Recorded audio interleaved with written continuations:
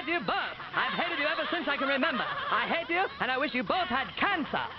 Cancer? Yes, in the head.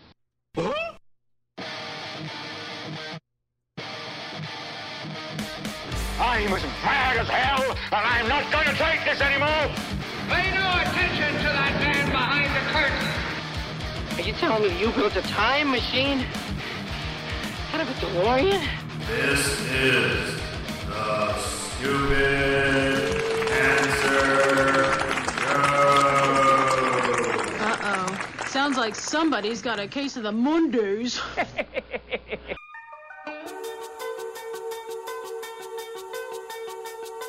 Hello there, children. Hey, kids. People seem to like me because I am polite and I'm rarely late. Don't worry, I got an idea. And now, the host of the Stupid Cancer Show, Matthew Zack. Not that there's anything wrong with that. Because he has a lot of chutzpah. All right.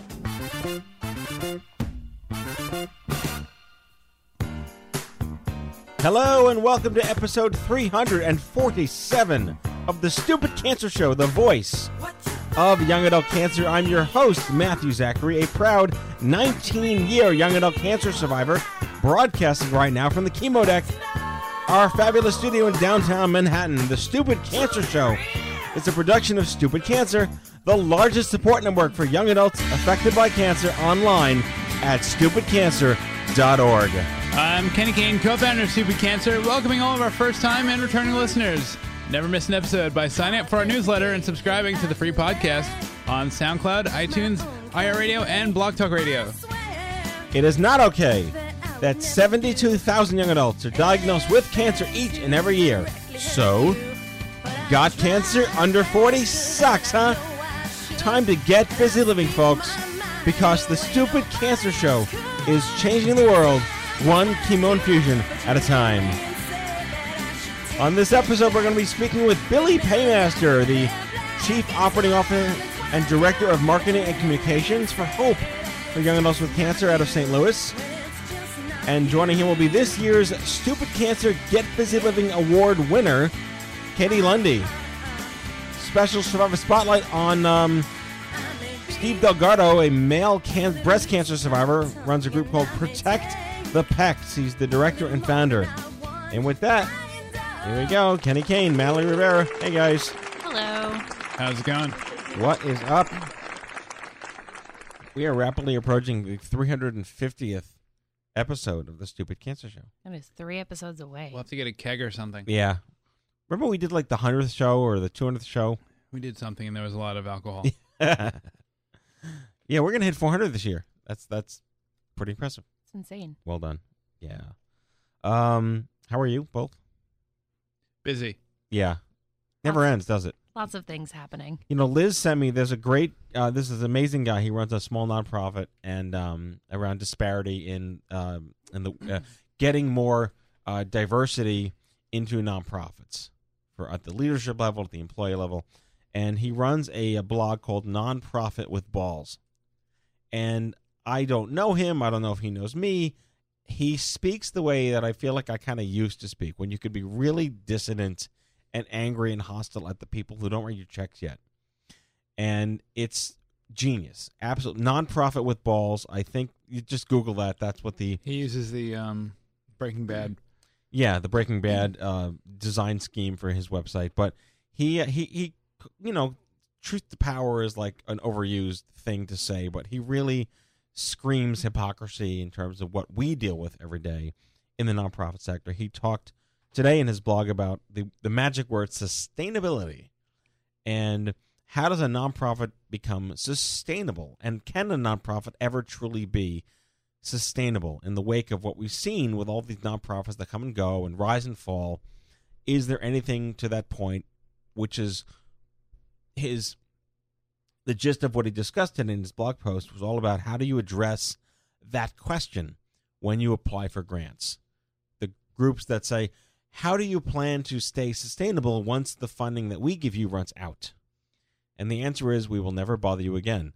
Yeah. But that's not the real answer you're supposed to give them. So what he did was he created the answer as if he was responding to them in different countries or scenarios or languages, like the Canadian version, the Seattle version. It was really funny. So kudos to him. Nonprofit with balls. I highly recommend taking a read, especially if you work in the nonprofit sector. There's been some pretty fun ones too, like what is the drink for the position that you work in? Yes, exactly. He also does another one, which is really great, about selecting board members, holding board members accountable, committees. It really is. He says a lot of the things that I don't think I could get away with saying anymore, which is kind of a pro and a con, I guess. But kudos to him. I want to get him on the show. We got to get him on the show. Just to, I'll see what I can do. It's great perspective. Anyway, so the internet apparently broke because I went on vacation, which has kind of happened before, but never to the extent that I actually didn't open my laptop from Wednesday night till Monday morning. Which is rather impressive for you. I mean, I have the iPhone now, so I saw the emails that were coming in, and I responded if anything looked like crisis-related. But, this is our downtime. May is a nice time, post-CancerCon. And I was actually able to enjoy my vacation, to the extent of which my wife sent me a Facebook message. I'm really glad you got to unplug this time. Nice. Yeah. That's good. So when she says it, it actually happened. It's true. So every year we make a pilgrimage to Delray Beach in Florida with my wife, my mother-in-law, and my kids. And we stay at the hotel by the beach, and we have the pool on the beach. And we went to this kind of like an African drive-through safari that they have near the Everglades. You drive really west, like halfway across Florida. And it literally is Jurassic Park, with not with dinosaurs, but rhinoceroses and giraffes and wildebeests and hippopotami, whatever the plural. But the kids were blown away. Like, you're 5 years old in a car looking at a window at something with an eyeball the size of you. Yeah. Yeah. That's rather impressive. It was wonderful. And called the Lion Safari, but actual lions with these barbed. It was like the closest of Jurassic Park that I've ever seen. Big giant cages with steel fences and razors on the tops of the fences to keep the animals from jumping. It was. At least there's a security system. There's some there. kind of yeah, and what's his face? Newman from Seinfeld was not the security manager, thankfully. Oh, good, because then you'd be in trouble. But we had a great time, and yeah, they love the water. They love to swim. It was great to get away, to just get away. So thank you both for holding down the fort. Because Sean's on vacation now too in Thailand. Yes, it was rather quiet on Friday in these parts. Yeah. So Kenny, what are you working on these days besides relaxing and not relaxing? You're going to Hawaii. I'm going to Hawaii. Yay. Yeah, I'm going to Hawaii to speak at their first ever Journey Together. Well, not the first ever event, but the first focus on young adult cancer. So that's exciting. And that'll be on June 11th. Yeah. In Honolulu. Was that like 12 hours? The flight? Yeah. It is, it's like 10 direct and 12 if you stop. It's crazy. Yep. Well, what? Never mind. We got two quick things in the news here. They've been, I wouldn't say viral, but they've gotten a lot of news and a lot of press. We came out in partnership with a group that was launching something called the Cancer Sutra. I think we mentioned it last week or the week before. It was picked up in BuzzFeed, in Slate, on Mashable, on CNN. It is basically a public awareness campaign for early detection through sexual positions, because if you're going to have sex with your partner, it's an opportunity to be aware of things that could be part of your body that don't belong there without compromising how good that sex could possibly be. And they want to make sure your relationship is strong and safe and wonderful. But I can't tell you how many women have come on the show that said that they discovered the lump in their breast during sex with their partner. And it clearly happens. So we want to be, equal opportunity here to let as many people aware that they can discover things early. And if you're a young adult, getting something early is actually quite anomalous, and it's kind of cool because it means you'll probably do better. So it's the least we could do is to let you know about the Cancer Sutra. You can learn more at cancersutra, was it .org or .net or .com? Just search for Cancer Sutra. And we also are selling the posters in our store. Very limited edition prints of the great artwork done that is featured in the book. Right, so you can get your very own Cancer Sutra posters. And the other thing that went pretty viral this week, our friend Emily McDowell, young adult survivor, came up with a series of these sort of fake, but now they're real, empathy postcards or empathy Hallmark greeting cards. Yeah, they're greeting cards. They're pretty awesome. So I wanted to read some of them to you on the air. The website is info.emilymcdowell.com, and her blog post is called Empathy Cards for Serious Illness. And it's all the stuff that we're thinking in our heads but can't say. So here's a card. So like my friend giving this to me in the hospital. I'm so sorry you're sick. I want you to know that I will never try to sell you on some random treatment I read about on the internet. One more chemo down. Let's celebrate with whatever doesn't taste disgusting. I'm really sorry I haven't been in touch. I just don't know what to say to you. Please let me be the first to punch the next person who tells you everything happens for a reason. And finally, when life gives you lemons, I won't tell you a story about my cousin's friend who died from lemons. That's my particular favorite one. Emily McDowell. All right, again, info.emilymcdowell.com. Empathy cards for serious illness. And the artwork on them is fantastic. The illustrations are, they look like they're legitimate. You know, you could buy them in the store. You can actually. Oh, really? She sells other, she branched out her line. The empathy cards aren't in the stores, but I was actually in Williamsburg shopping yesterday, and she had some other cards that were pretty great that were available for purchase. Well, and that's even better. Yeah. We're going to get these in stores. How great would that be? Put these in the hospitals and in the gift shops. Be pretty sweet. Yeah. All right. Well, with that said, let's start the show. In our Survivor Spotlight segment on this broadcast of the Stupid Cancer Show, we welcome Steve Delgardo. He's a 2-year survivor of male breast cancer. He's the director and founder of Protect the Pecs, Male Breast Cancer Awareness Foundation. An oft unspoken issue, male breast cancer. Please welcome to the Stupid Cancer Show, Steve Delgardo. Steve. Hi. Welcome aboard, my friend. Thank you. Thank you very much.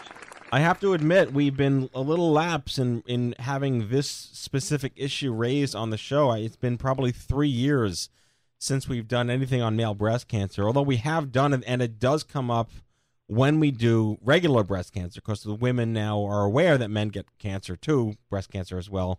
So they're mentioning it, but rarely do we get a guy on the show who's been through it. It's rare. It really is. And you know, they say 2,300 men every year are diagnosed with it, and about 450 will die. But it is there. The numbers are increasing, and more men in their 30s and 40s are getting the cancer, and we don't know why. Right. So it's probably what we're eating, what we're drinking, what we're breathing, things we have no control over. Exactly. You know, the hormones in the food, environmental, you know, the toxins in the water supply, things like that. I think more research needs to be done, more funding needs to be diverted into that to figure out why are men getting the breast cancer, you know, at an earlier age, and then what the normal age is around 60 to 70 years old. Right, and we're seeing very similar trends in women where there's breast cancer now in like tweens, 10, 11, 12, 13-year-old girls are getting breast cancer, and they don't have breasts yet. So it's the same concept. Right.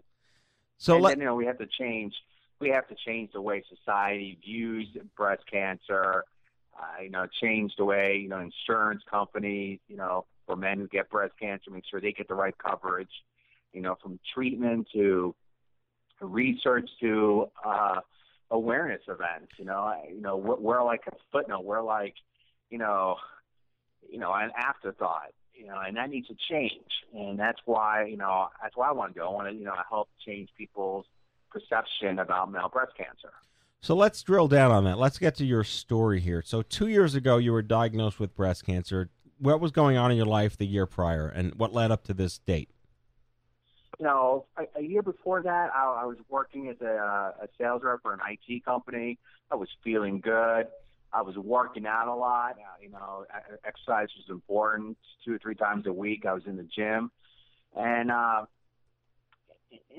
guess it was April 2012. It was just a normal day. Got up, taking a shower, did my routine, and that's when I discovered this lump in my left pec area. And at the time, you know, I said, "Oh, it's probably a bruise." I was helping a friend move, and I just got a bump, no big deal. But it still worried me, so I went to the doctor, and that's when he sent me on my journey to the breast center in town. He says, look, you gotta go there, and they're gonna have to check you out, and that's what happened. I went to the breast center, wellness center for women, and I got a mammogram, and I was just wild because right.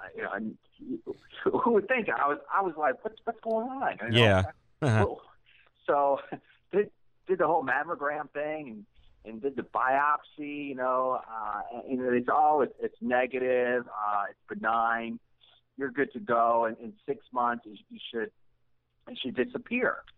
Well, during from April 2012 to November, I started gaining weight. Like I gained a lot of weight, and the lump, it grew, and it was left of the nipple. And you do research on the internet. When they tell you don't do it, I did it. Dr. Google is the worst friend ever. Yeah, exactly. So it's got to be behind the nipple, discharging. Then you got breast cancer symptoms. Well, mine wasn't. Mine was left of the nipple, and it hurt like hell. So it didn't disappear either. So I was just gaining weight in different areas of my body. I was like, what's going on? So in November, the little voice in my head said, hey, go back to see that doctor again. And he did, and he looked at me. Oh, we got to get that lump out of you.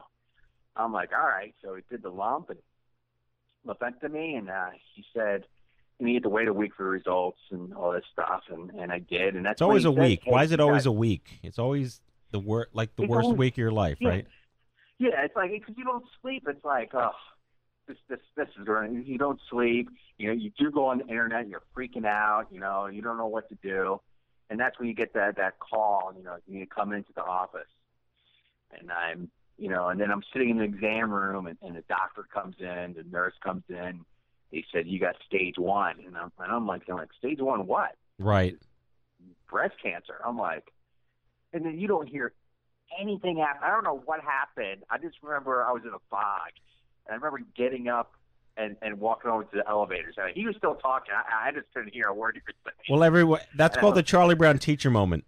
Yeah, exactly. He's like, well, I'm like, all right. I go to the elevator. And I called my friend Jamie up in Columbus, and he says, so what's the results? And I'm like, those pink sneakers you're going to buy me? Blue laces? He goes, yeah, go buy them. He was like, are you serious? I'm like, yeah. So let's talk about that stigma then. You were the only man in that clinic. You were misdiagnosed. You didn't get taken seriously. You knew your body. You had to kind of force your way back into the system to be taken seriously. How did that make you feel? I felt really intimidated. I felt alone because, it's a wellness center for women. I just felt like I was, like I said, like an afterthought. I'm like,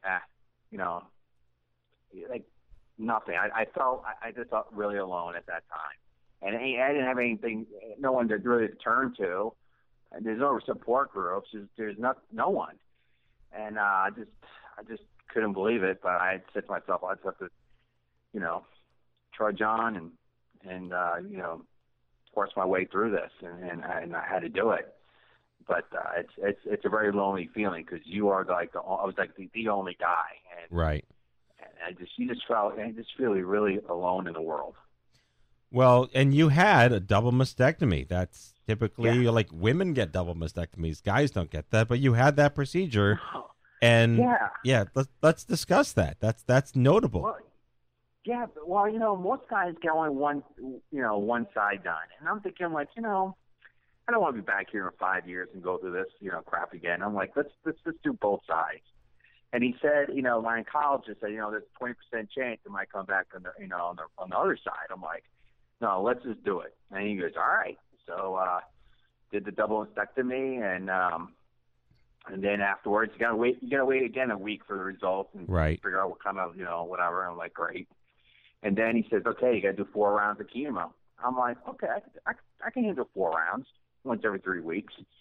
And I tell you what, people who do chemo for like 20 weeks or chemo, and God bless them, because I threw 4 rounds. After the 3rd round, I was like, I can't do this. This is ridiculous. It's killing me. Mm-hmm. But I did it, and went through it, and you lose my hair, and lost body hair, and some of my eyebrows and my eyelashes, thank God. But other than that, it's just the chemo was like the worst time of my life. Yeah. Yep, we've been there. We understand. I was there too. I mean, I had brain cancer, but that was, I didn't lose my eyebrows at all, or my eyelashes either. But I looked like Mr. Clean. It was ridiculous. I had a perfect bald head. Yeah. I was just like, wow, this is great. The bad part was like in the winter times, my head froze. So I had friends send me crazy hats. My sister sent me this crazy hat with spikes on it, and I wore that wherever I went. I just made, if I was going to get through this, the only way I'm going to get through it, I know, is use my humor. And I laugh at myself, and I'm like, you know what, that's what I'm going to do, and use my positivity and my humor to get through it. And it did. And, that helped a lot.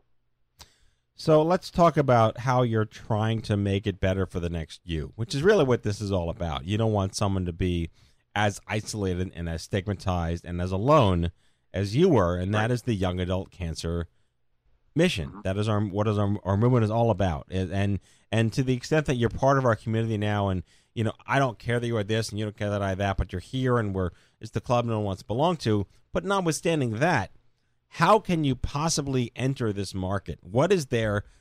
Where do you even slide yourself in to this massive breast cancer industry to say, guys, get it too? Yeah, it's hard. It's really hard. Like all the events, like nowadays, it's all pink, and I go to those events, and I do feel isolated there, and I'm there, that I'm a male breast cancer survivor, but I'm lumped into this big group, breast cancer women. I'm the only guy there. Right. And I was like, wow, I wonder what other guys are feeling. So what I did was I joined this program called Friend for Life Network, and I help other men out there in the country. They need to talk to other men that's going through the breast cancer journey, because they feel alone, they're depressed, because they don't have anyone. But now they do. Because I'm talking to like maybe 4 or 5 men throughout the country, and I cheer them up. I tell them, it's gonna be okay. It's going to be good. You're gonna get better, and you keep be positive, and have family and friends support you. And I do offer, like, if you don't have anyone, I'll make arrangements. I'll get in the car. I'll fly out to you, and I'll go to the chemo treatments with you and be there for you. Whatever you need. You want a shirt? You want a gift bag? What can I do to help? I just want to make sure those men do not feel alone. Right. I mean, this really goes down to the fundamentals of you deserve to know you're not alone, and you deserve to know that there's someone like you who gets it, like truly gets it. Not just I get it that you were young and this sucked, and yes, it just sucks, but I don't know what breast cancer is like in a guy. And you need that. So can you tell us more about the Friend for Life Network? How did you find it? Who runs it? Are you working with them? It was a Friend for Life Network out of Louisville. They found me on Twitter, on my Twitter page, Protect the Packs. And they reached out to me and said, would you like to be a volunteer to help other men out there who's going through this journey? And you'll be the only volunteer, peer navigator, they call it, that has breast cancer, male, and you probably used a lot. I'm like, that's fine. Send my information out to the Angels Network, I think. There's like a bunch of networks throughout the country. I'm like, give my name to every single one of those networks, and they say if they have a guy who's going through it, they can call me anywhere, anytime. I'm on. It could be 3 o'clock in the morning. Someone's being down and out. I'll get on the call with them. That's what I'm there for. It sounds fascinating. Yes, there are lots and lots of angel mentoring, peer matching organizations out there, and they do great work. I'm part of one called Immerman Angels out of Chicago, and you may know this, but we just launched an app. It's very early stage now, but its goal is called Instapeer. Its goal is to match you with someone just like you, so you can chat with them on mobile messaging anonymously, and then if you get to know them, you can discover each other out of the app. So, yeah, I mean, we're going to hit up your buddies at Friends for Life, because this is another opportunity for you. You don't know where the other male breast cancer survivors are in the world, but if they're using our app, you'll know where they are, because the app will tell you about them. and they'll all be in the app. Definitely and want to be involved with that. Right. That's so, great. and this is really this entitlement issue. So you've clearly got an uphill climb ahead of you that I don't envy, but I say that with love about bringing male breast cancer awareness to sort of a larger narrative here. What's your mission with Protect the Pecs, and what are your challenges right now beyond the obvious? There's a lot of foundations that spread awareness, and I want to take it to the next level. So my goal for the foundation is to raise funding for medical research and clinical studies for men, and provide gift bags to recently diagnosed men out there, and educate and hopefully get enough money in the years to come and provide programs to those men and their families. Because if men get the breast cancer and they're like the breadwinner in the family, they're down and out, and if they need financial assistance, I want to be able to provide that for them. I want to help them. If they, insurance battles, let me be the voice for them. I'll go to D.C. and fight for their rights. I'll go to FDA. I want to be that for the men and the families out there, and that's my goals. Steve, where are you based out of? I'm in northern Kentucky. It's called Taylor Mill, Kentucky. I'm like right outside of Cincinnati. I was at that airport once, and I never realized you actually land in Kentucky to go to Cincinnati. Yeah, there's a lot of people when I fly in the airplane, and people, it's like they're like, I think we're going to the wrong airport. I'm like, no, Cincinnati Airport's in northern Kentucky. Don't worry. It's like a twofer. I got to put push pins in 2 states for one trip. It's great. Yeah, I think Skyline Chili won me over. I'm either always going back or never going back. So. Oh, Skyline Chili's great. There's one near me. I go there once or a couple times a week, to tell you the truth. So where were you treated? Was this all at the same clinic? It was at Tri-Health Bethesda North Hospital up in Cincinnati. It's like 30 minutes from me. And then I moved to my doctor, so I'm going to St. Elizabeth Hospitals here in northern Kentucky. So, so it was a drive, but I recovered at my family's residence up in Loveland, Ohio.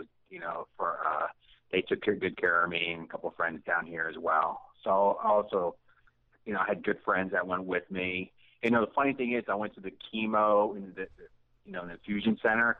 They pump you with nausea meds. So I made sure I ate Skyline Chili. I had BW3 wings. I was like, this is going to be my last meal. I'm going to enjoy it. Because I know the next 7 days, I am sick as a dog. Yep. So I enjoyed it. I had a good time. I mean, and then after that, I was miserable for like a week. But your prognosis now, 2 years later? 2 years later, I am great. I go twice a year, and I feel great. I feel like you think back and say, man, I really went through cancer. I just don't feel it. Right. It's just I got those scars on my chest, no nipples, which I'm going to get nipple tattoos with happy faces on them. Good. So people stare me at the pool, I'll be staring back at you. That's it. You are your own awareness billboard. Excuse me? You are your own awareness billboard. Oh, that's right. I'm going to walk around just like that. Maybe I'll put a Protect the Pecs tattoo on my arm. Well, I think we can help. We can talk after the show and reconnect this week or next week. I'm excited about this because it is, I would say, the outliers. I mean that word group of the young adult cancer world, the young men with breast cancer, and I want to help. So we can talk offline. But congratulations on all you've accomplished. Thank you. Steve Delgado, a 2-year survivor of male breast cancer, director and founder of Protect the Pecs, the Male Breast Cancer Awareness Foundation. Thank you, Steve. Thank you.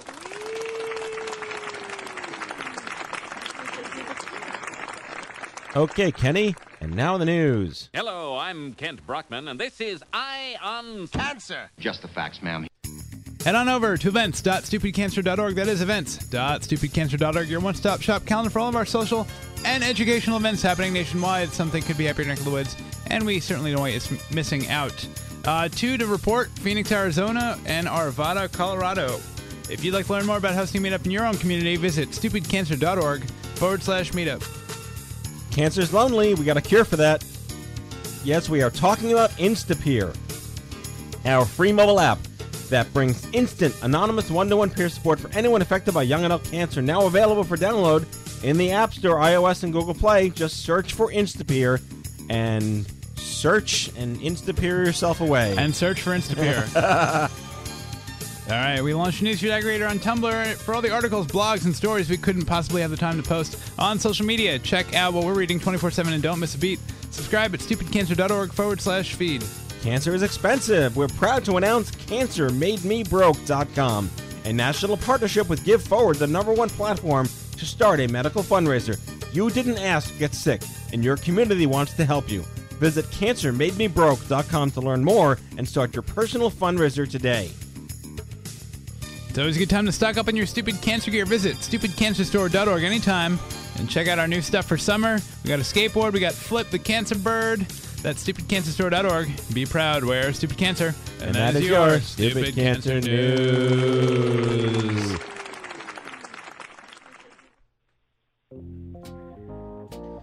During this segment, we're going to be speaking with Billy Paymaster, the Chief Operating Officer and Director of Marketing Communications for Hope for Young Adults with Cancer, an organization that is about making the lives of young adults aged 18 to 40 living with cancer a little bit easier.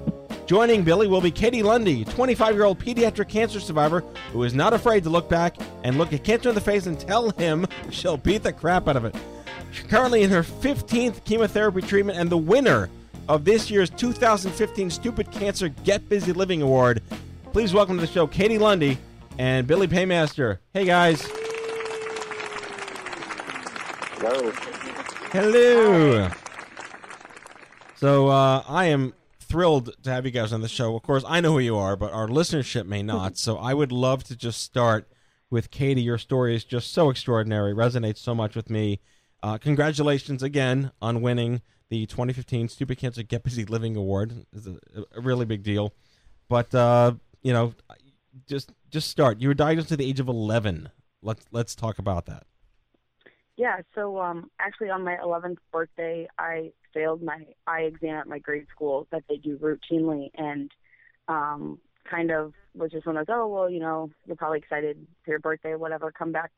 So I went back a week later, and it was the same, and so they sent me over to a hospital in St. Louis, and they started doing eye tests for about 7 hours on Friday, October 13th, and they came up with 3 things they thought it might be, and that Monday I had an MRI to determine there was a mass, and that Friday I had brain surgery to try and remove it. But the surgery was unsuccessful because it's inoperable, and so 2 weeks later I began what was my first chemotherapy and had my Portacap put in.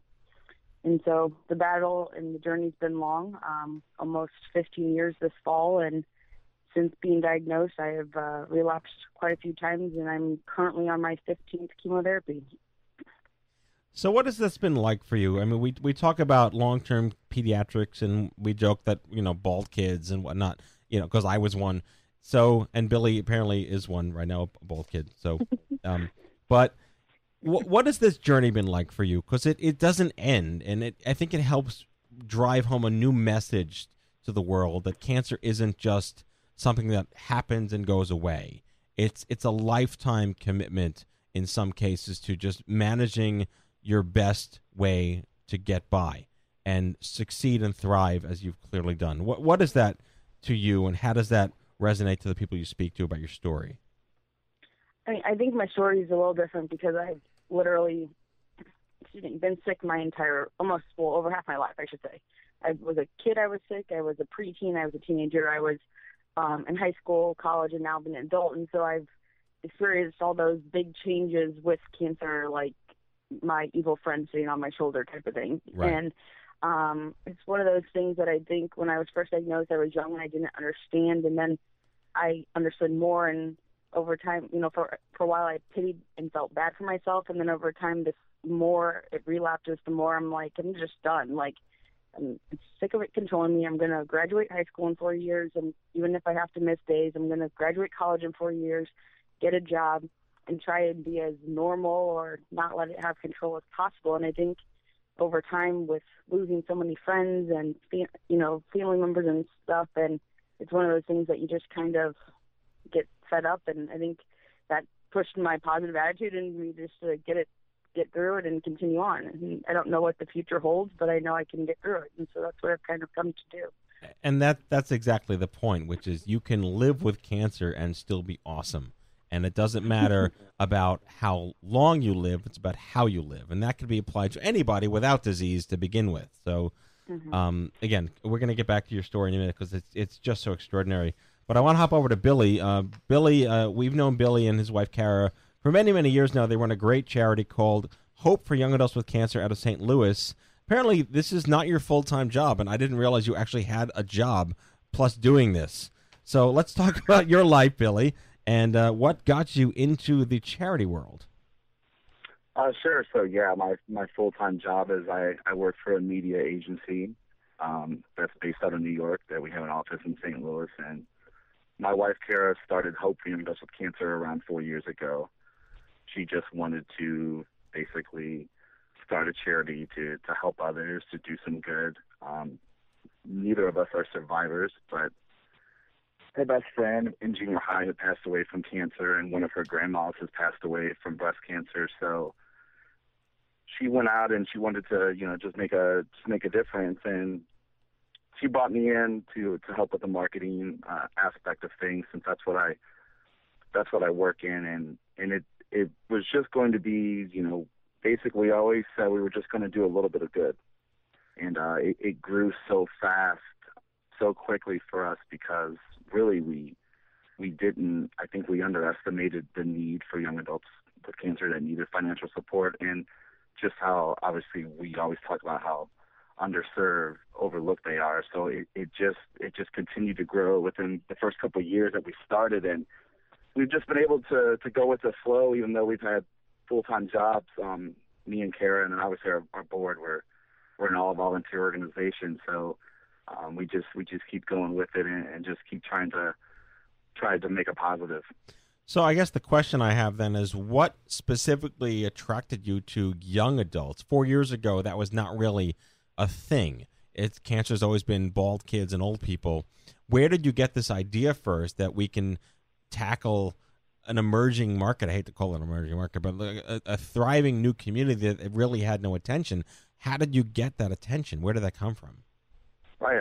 All the credit goes to Kara on that. When Kara started the organization and was doing her research, she went out there and she wanted to find maybe an area that was being overlooked. And I think that when she thought about it, she thought about, young people our own age. And I think that's one of the reasons why we focus on that is we talk about there's young adults who are going through their lives every day trying to live it as according to plan, and they might not realize that there are young adults out there that they can't live their life the way they want to because they've been diagnosed with cancer. Right. Whether it was at a young adult age or whether if it was at a childhood age and they're still dealing with the ramifications. So all the credit goes to Kara of finding that spot for us to fall into. And I don't know, I think she probably even underestimated it as well. I think she saw a need there, but I definitely know that neither of us knew that it was going to turn into this. So I think it was a little bit of research on her part and probably a little bit of luck. And I say luck because, we're lucky to work in the young adult cancer space. We meet so many great young adults. We meet so many other great other organizations. So it couldn't have turned out any better for us as far as directing the funds that we raise to where they go. And that's the other question before we get back to Katie, is in deciding, and kudos to Kara for doing this, in deciding that we are going to take on young adult cancer, how did you figure out that you wanted to, be almost a foundation model where you give money away versus other specific things, or has it evolved since then? It started out, I think, when looking at what was out there, and financial support, it seemed to be kind of few and far between. And we thought about, the situations that young adults are put in when they're diagnosed with cancer, and obviously with the treatment schedules, their inability to work in most cases. We decided that we could take the money that we raise and obviously we could help, young adults with cancer stay on their feet, get back on their feet, keep going. And we also wanted to make it so that we obviously wanted to help young adults that are currently in treatment, which we do up to 5 years post-treatment. And we wanted to we didn't want to put too many restrictions on it as well. We didn't want it to just go to medical bills. Obviously, we know medical bills pile up very quickly and become overwhelming, but we also know that the everyday living expenses as well that maybe you're not able to pay for when you're going through treatment and unable to work is very important as well. So, we just kind of shaped it from there. And when we originally started, it was mostly going to be just kind of a local organization, but the outreach and the need became nationwide so quickly. We just went with the flow, and we just try to help as many young adults with cancer as we can. Well done. So let's get back to Katie then, because again, it's another conversation here. If your mission is young adults 18 to 40, it raises the conversation that you can be 18 to 40 but have had cancer as a kid. And it's that there's not two communities of young adults, people who had it as young adults and young children, long-term pediatric survivors who've gone through it, but you are bringing us all under one umbrella. So let me turn it back to Katie for a second, because you were diagnosed at 11 and you're 25 now, which is amazing. You are a graduate of the pediatric cancer system with all its pros and cons. Can you talk to us about what it's been like to navigate into adulthood or young adulthood from being dependent?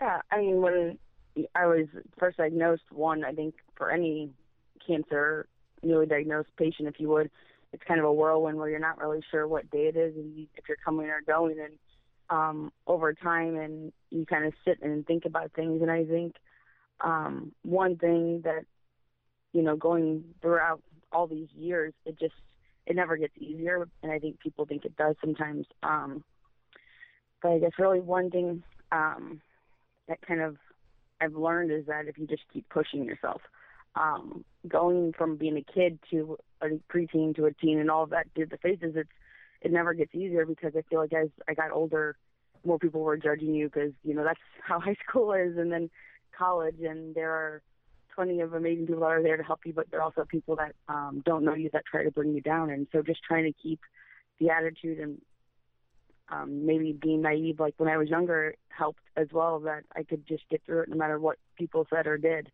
But it can be a struggle because you're diagnosed so young, and then some people think you're supposed to get over it and move on to being an adult, but continuing to be sick, it continues to pop up and affect my life. And so I remember what I went through, but I also see the future, and that's kind of how I think the transition from being a kid older, I understood what it's doing to me and kind of accepted it and try to move on and live my life. So what did it mean to you to be nominated for the Get Busy Living Award? To be nominated was amazing. A couple of my family members, my mom and I believe my dad, and then two friends or so nominated me. And so to be nominated, I was pretty excited. That was amazing. And then just to get the award, that was the best. One of the best things that ever happened to me with my whole cancer experience. It was thinking about it, looking at the pictures, still gets me choked up sometimes, because it was the most amazing feeling. And I was there on stage watching them read off the second runner-up and the first runner-up, and as soon as they started reading you knew right away, because your bio it's pretty obvious, Yeah. But I joked with someone that I heard her start saying it, and then I was like, that's my story, and then all of a sudden I was like, well, maybe it's someone else's. I'm like, well, that's probably not possible. But so I kind of freaked out for a second. Yeah. So, it's one of those, with great power comes great responsibility. You are the winner of the 2015 Get Busy Living Award, which I will mention has been sponsored by and partnered with Hope for Young Adults with Cancer, which is why they're on the show, among many other reasons. So thank you guys for your support for making that work. It's almost like you're wearing a bit of a crown, as you are the embodiment of our mission, and you are a young adult who gets busy living. What is the worst part of your day? The worst part of my day, it's probably comments people make. people judge that because I might not be bald, I'm not sick, or because I'm 25, that doesn't happen to you. That one transition from a children's hospital to an adult is they look at you funny.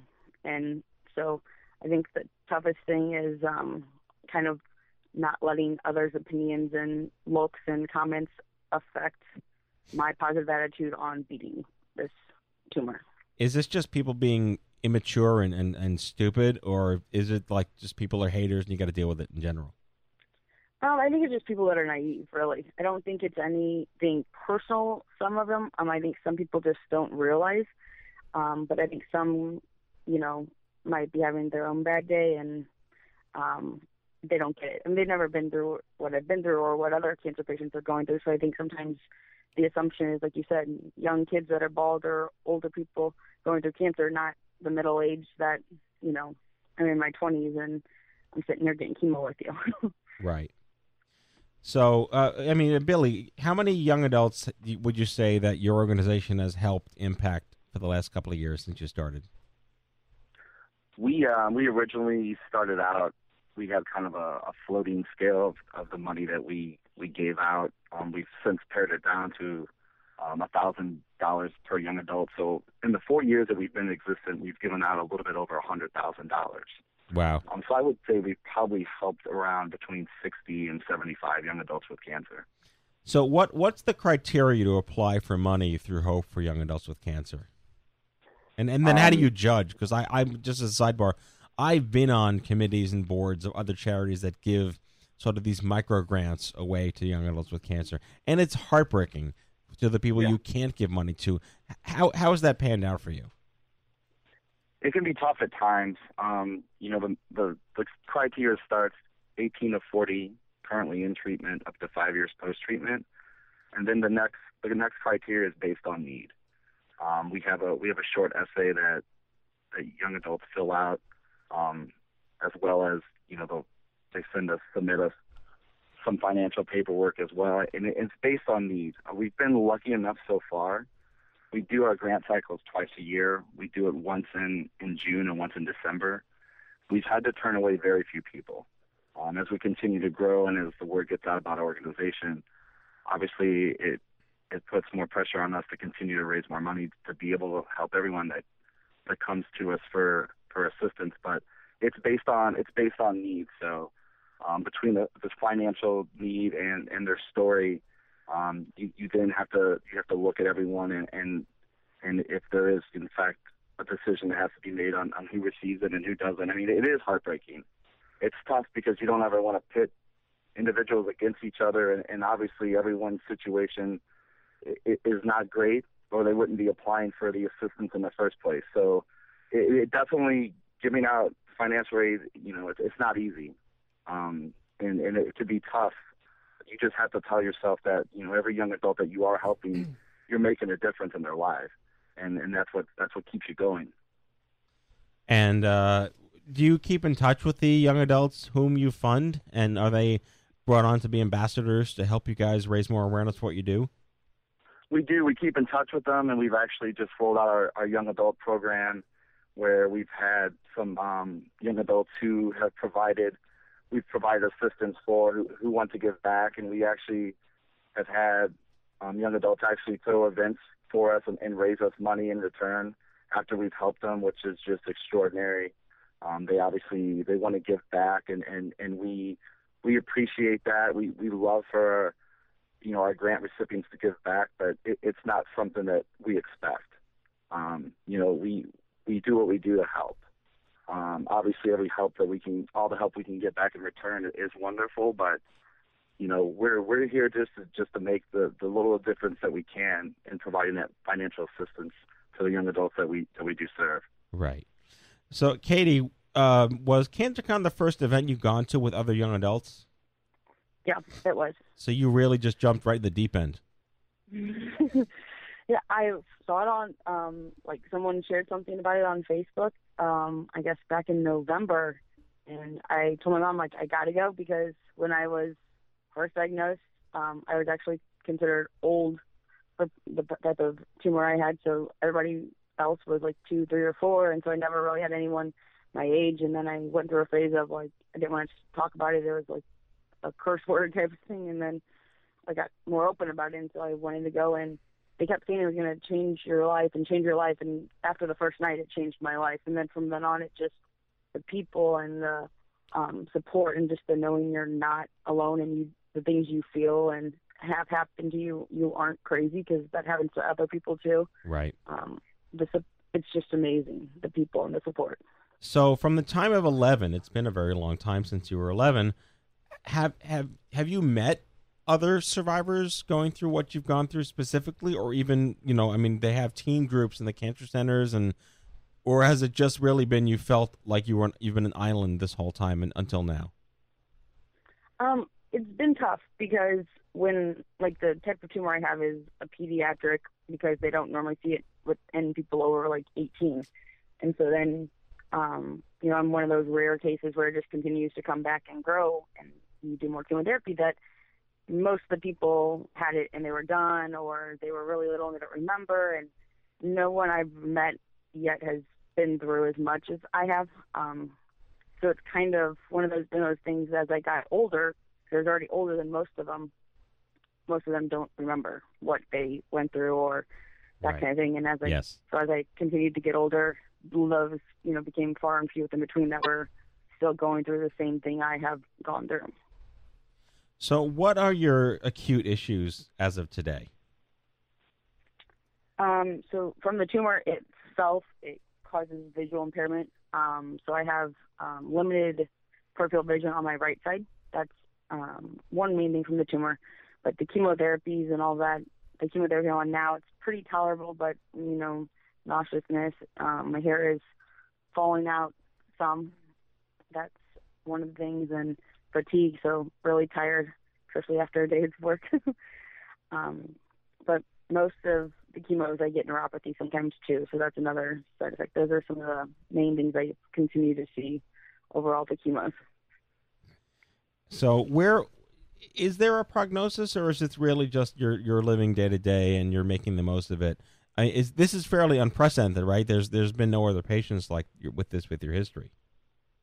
Yeah, as far as I'm aware, most of the people with the type of tumor I have, it doesn't continue to come back, maybe once or twice, but not continuous. So they just keep putting me on medicine. But the prognosis right now is I'm finishing this clinical trial for the next 7 months, and then go from there on if we continue that on from there, or we want to stop and just kind of, it's a waiting game, see if the vision gets worse and the tumor grows, and then, okay, now we have to look for another chemo if it does. But so far with this medicine, we've had good results, and so we're pretty positive that it's going to finally kill it. And where are you being treated right now?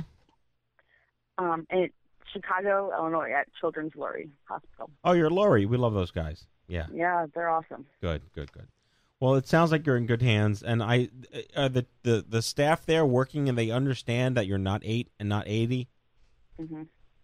They do. My doctor is awesome. He helped me with some clinical trials when I was in high school, and has always been a doctor, but as well a friend, and understands when I was losing my hair and bald in college and all those things, that it wasn't just me being, silly. It was, I'm not supposed to be bald in my freshman year of college type of thing, and go through all that. And he gets that I'm an adult now and that I want to be independent and live my life.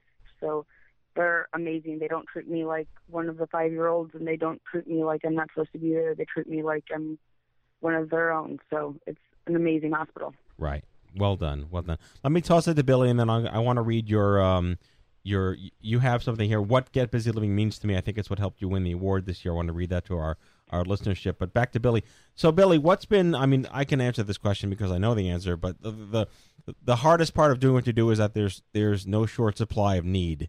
Is what I'm going to guess you probably say.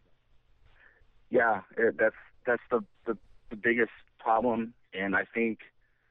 It's sometimes it's hard to sit back and look at what you've done as an organization because the need is constant. You obviously think about all the young adults that you've helped, and you're thankful for that, but then you also think about all the young adults that are still out there that need help. So it's when one grant cycle closes for us, we literally hit the ground running fundraising for the next one, because we know that the need's going to be there, and that, you know, we could proceed even more applications than we did last time around. So it's constant movement, and it never stops. Yeah, and it's a blessing and a curse that you're helping somebody, but the need is so great and exponential. Yeah, it is. Like, you know, when we close a grant, you'll have that gratification of being able to help, you know, whether it's 30 to 40 young adults, and then you then step back for a second and you're like, oh man, we got to hit the ground running again and start raising more money and get ready for 6 months from now. Mm-hmm. Well, I'm a huge fan of you guys. We've seen you come from nothing to become rock stars in our community. So I can't thank you enough for doing what you guys do. You fit right in, you belong, and I support everything that you're about. So before we wrap up, I really do want to read Katie's response to her Get Busy Living application. The question was, what does Get Busy Living mean to me? And I'll just read her answer. Quote, Get Busy Living isn't just a phrase to me, but more a way of life. It means living and pushing through all of the tough times I've been through, even though it was, I'm sorry, I'm reading this wrong. There's no paragraph, sorry. It means living and pushing through all of the tough times I've been through, even though it was going to be tough. It means not letting cancer control me anymore and giving me more control of this disease. Get Busy Living means to me trying to do the things I was told I could not do and living my life and not the life cancer tries to control. Cancer tries to define me, but I refuse to let it. I am stupid cancer. That is Katie Lundy. You guys, this is an amazing show. I can't thank you enough again for coming on and sharing your stories. Billy Paymaster, COO, Director of Marketing Communications at Hope for Young Adults with Cancer, online at hope, 4, YAWC.org. And Katie Lundy is I'm going to do the math wrong here, 14-year pediatric cancer survivor of optic glioma, winner of the 2015 Stupid Cancer Get Busy Living Award. Thank you guys so much for making this a great show. Thank you. Thank you. Thank you for having us. All right, take care.